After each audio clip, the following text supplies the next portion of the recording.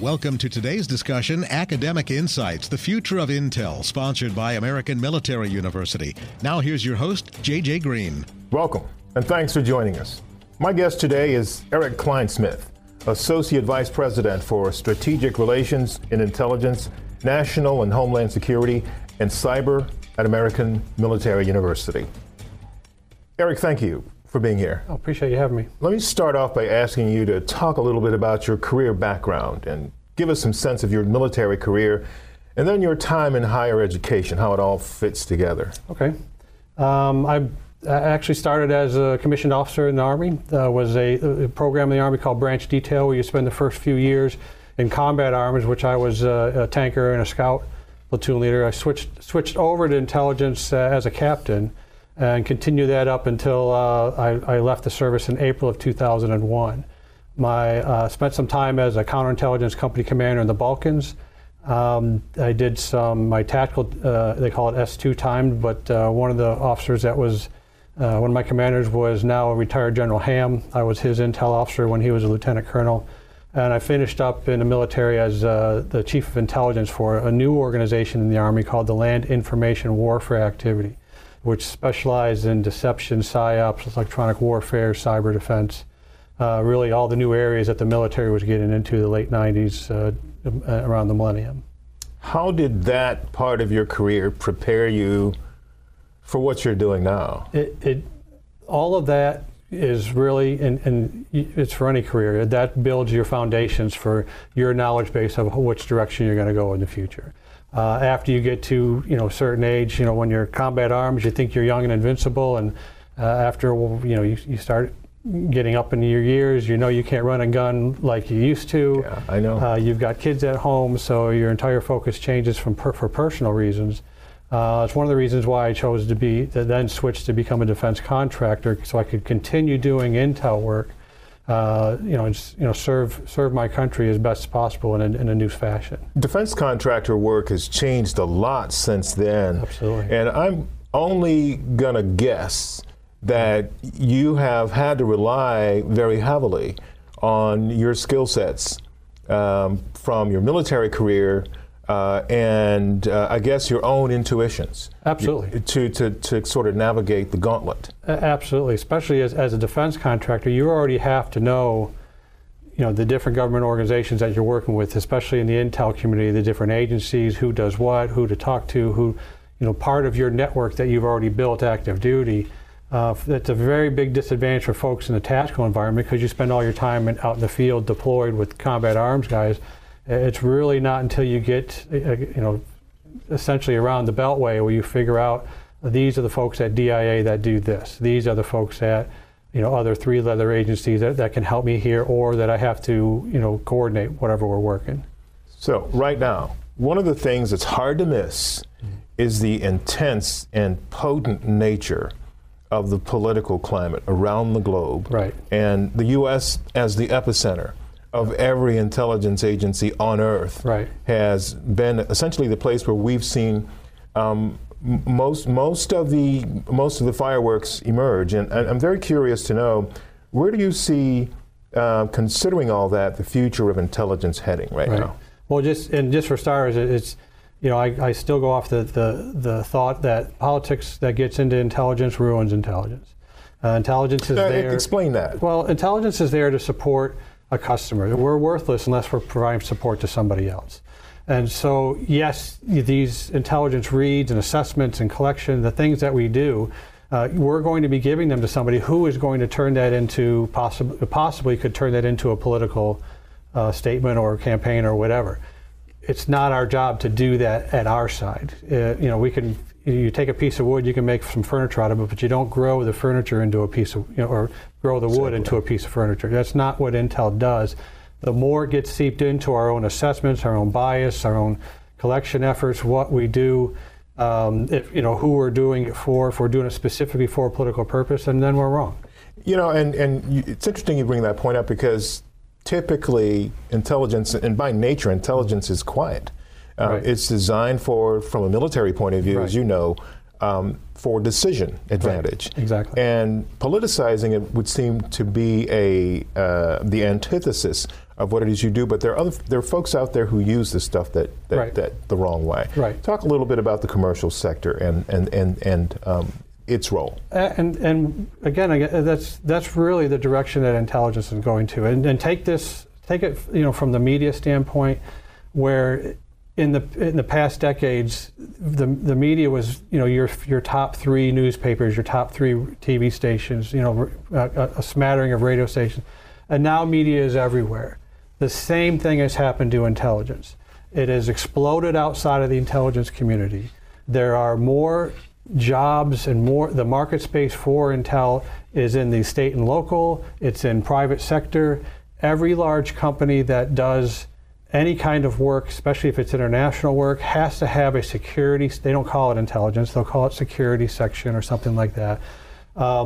They have to protect their secret sauce. They have to protect their executives from a personal standpoint, their physical security of their offices and locations, their networks. And if they're moving into a new environment, they have to understand from a competitive nature what their competitors are doing, what their rival companies are doing. So that all those functions is still part of the same foundational things that you do in Intel. Instead of doing it for the national government or for the national military decision maker, you're now doing it for a CEO. Cybersecurity has really become a focal point. Right.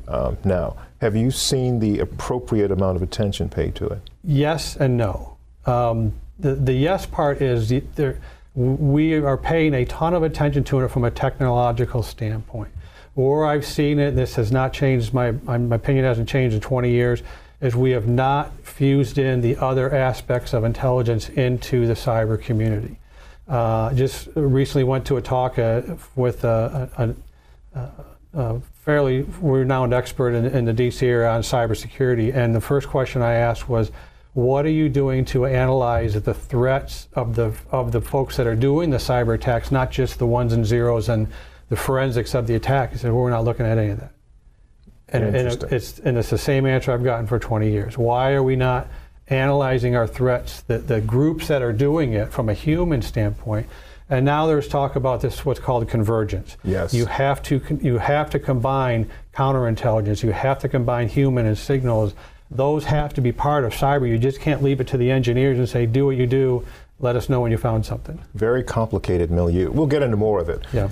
My guest today is Eric Kleinsmith, Associate Vice President for Strategic Relations and Intelligence, National and Homeland Security and Cyber at American Military University. I'm your moderator, JJ Green, on Academic Insights, the Future of Intel, sponsored by American Military University on Federal News Radio, part of the Federal News Network.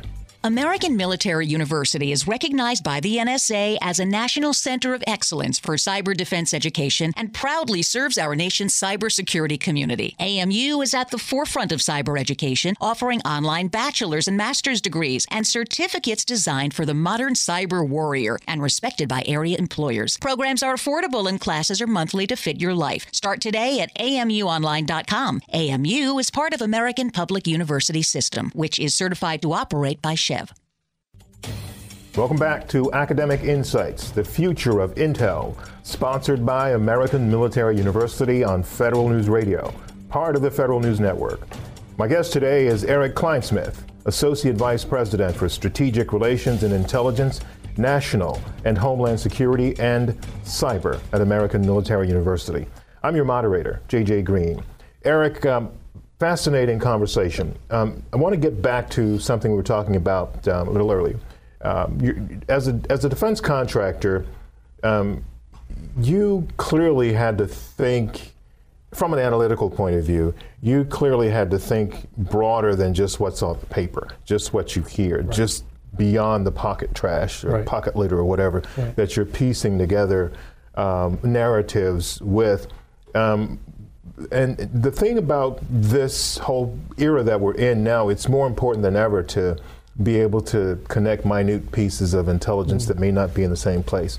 So when you were doing that work earlier, what kind of trends did you see basically predict or forecast or think were coming based on what you were seeing? Part of what the shock was, and again, as a defense contractor, I was primarily responsible for training It was a U.S. Army training program, and I started with 7 instructors in 2002 and ended up with 156 by the time I left in 2015. And part of what we've seen is there's almost a pendulum shift that goes back and forth on, we want technical training, we want tools, we want the latest tools, and we need people trained on that. And then by focusing on that, after a year or so or 2 years, it swings back, says, we're really sore in critical thinking. We've lost our ability to do threat profiling or deeper types of analysis. And this is especially true with the youngest generation of analysts, the millennials that have been there, and Why then is that? the next generation. These kids grew up without knowing a world without a cell phone right at their fingertips. They grew up with, and your search engine is not your friend. And they've been brought up to say that. Just the term "just Google it" seems to be the answer to everything. And so we're seeing with the next generation, and you and I can't do this, our brains aren't wired that way, but they can absorb information much easier, faster from multiple sources at the same time.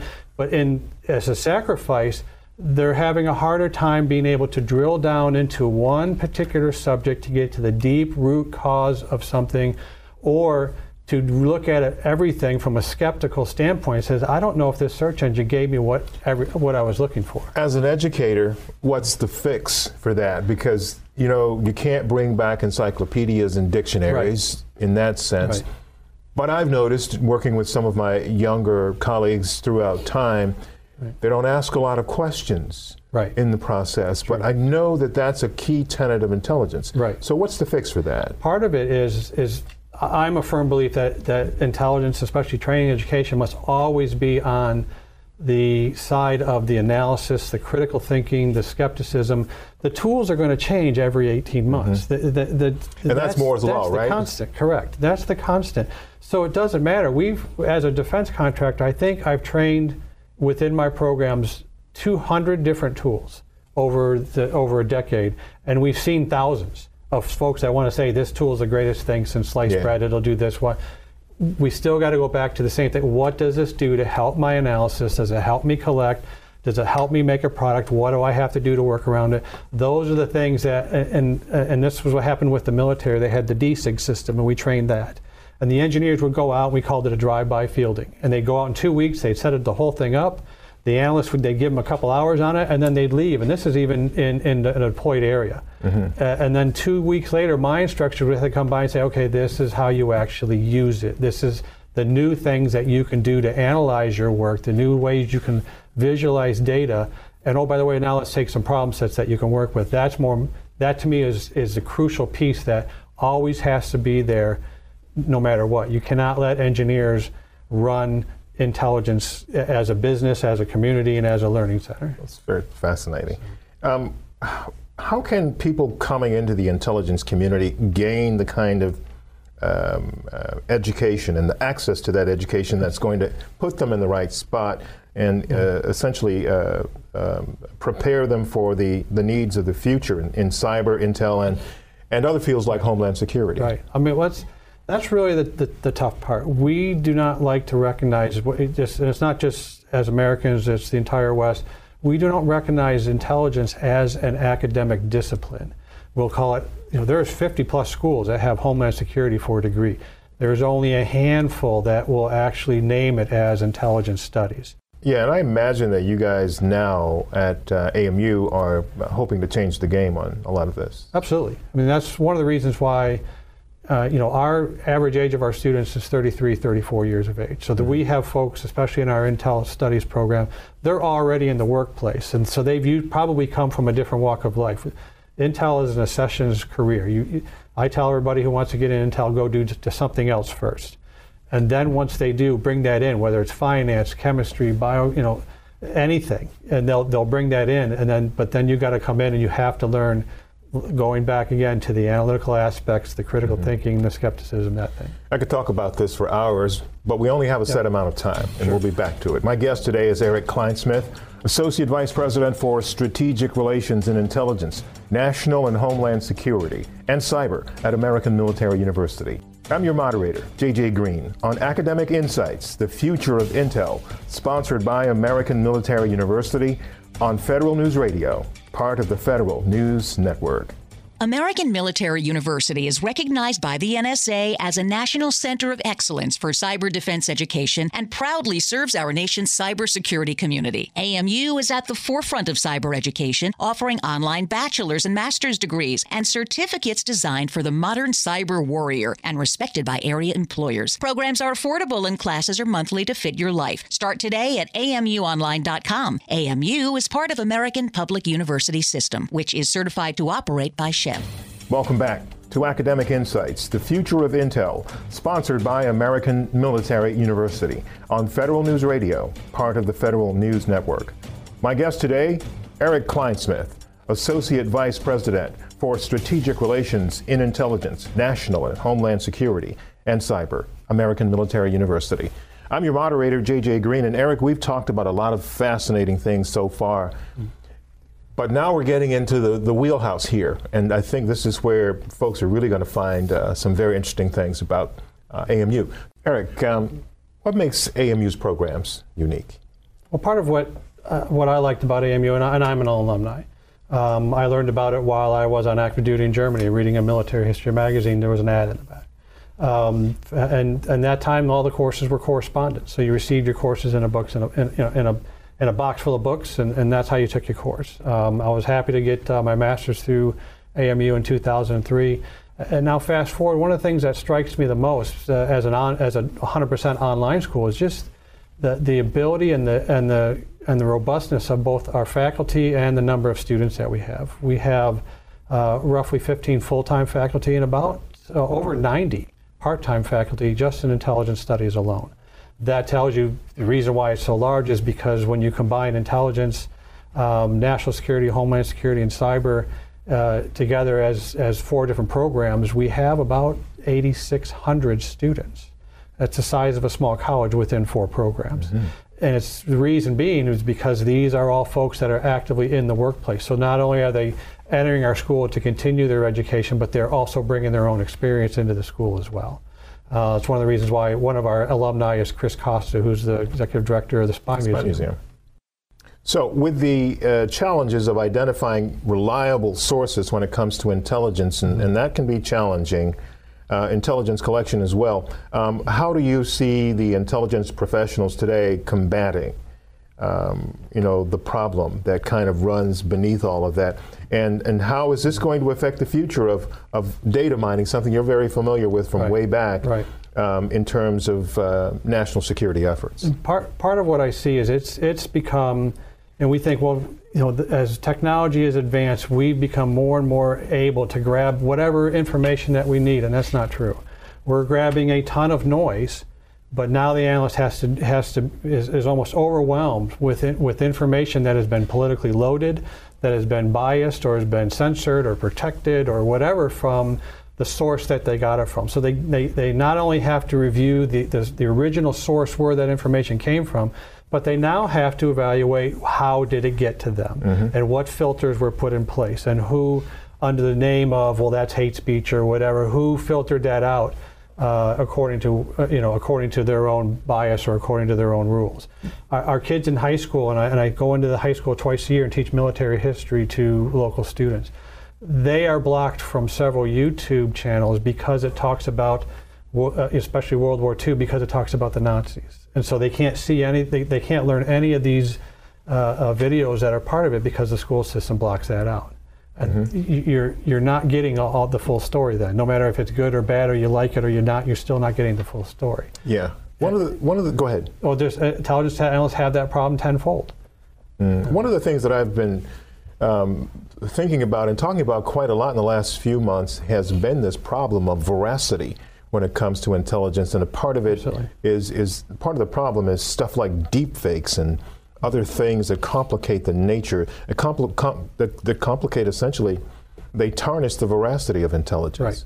Right. And just like I talked about how the media has expanded outside the core, and so has Intel. Well, so has information operations, so has psychological operations and deception. All fake news essentially is propaganda. That's all it is somebody trying to push an ideology or a message rather than tell you the story or hide it within the story. And there are ways you can combat that. There is use of data mining tools that you can use.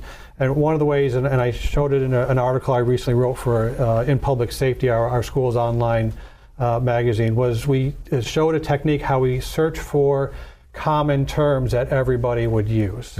So you could see, so let's say we're using a term like gravitas. You can use data mining tools just to show here's where it started, here's where it propagated, what other sources picked it up, and use that as part of their spin. Or like the kerfuffle term. Any of them, any of them. There's been several that we've done, and we did this running in on a national elections on a foreign country, showing the propaganda that was being used during that elections on the foreign country. Speaking of the foreign country, a lot of this disinformation is coming out these days, and it's not just from that one country. Right. Other countries are picking up this tactic, Absolutely. jumping on the bandwagon. Right. What are you seeing in terms of the capabilities of these people? It's a easy capability to replicate anywhere. It's just, you may have some very robust organizations and some of our largest competitors or adversaries, but any country can pick that up. But you can also hide it and move it, just as a hacker would jump around from IP address to IP address before he makes his insertion. You can do that with a message as well and have that bounce around to hide its true source. You've got a book coming out. I'm interested in hearing about it. Tell us about it and some details about it. I write articles again for our online blogs, and I was approached by Cognella Publishers out of San Diego, and we decided to start putting together a book about intelligence operations, and that's the title of the book, Intelligence Operations, Understanding the Data, the Tools, and the People, the Processes that go into them. With intelligence literature that is out there and sources for people to learn, there is a lot of readily available sources on the intelligence community, historical aspects, or something about spies and spies, or now with Iraq and Afghanistan, the I Was There books. What you don't have is a real hands-down guide that says this, if you're starting an intelligence operation and you want to improve your own operation, whether you're in government or commercial, here's the nuts and bolts of what you need to look at just with your people, just with the tools that you want to put in there, or the processes that you need to consider and go through, and all the issues with that to make it an efficient organization. Perfect. Comes out in December, and I can't wait to read it. Thank you. I'd like to thank my guest again, Eric Kleinsmith, Associate Vice President for Strategic Relations in Intelligence, National and Homeland Security, and Cyber at American Military University. I'm your moderator, JJ Green, and you're listening to Federal News Radio, part of the Federal News Network. For more on this discussion, visit Federal News Network and search Academic Insights. Listen to the entire discussion of Academic Insights, the Future of Intel, sponsored by American Military University at federalnewsnetwork.com. American Military University is recognized by the NSA as a National Center of Excellence for Cyber Defense Education and proudly serves our nation's cybersecurity community. AMU is at the forefront of cyber education, offering online bachelor's and master's degrees and certificates designed for the modern cyber warrior and respected by area employers. Programs are affordable and classes are monthly to fit your life. Start today at amuonline.com. AMU is part of American Public University System, which is certified to operate by SHEV. Every 3 minutes, someone is diagnosed with a blood cancer. This October is your chance to be part of the cure at the Leukemia and Lymphoma Society's Light the Night. Together, survivors and supporters will bring light to the darkness of cancer, raising money to advance breakthroughs and give hope to patients. With walk sites in Rockville, Northern Virginia, and the National Mall, LLS is taking steps to end cancer. Find out more at lightthenight.org/NCA.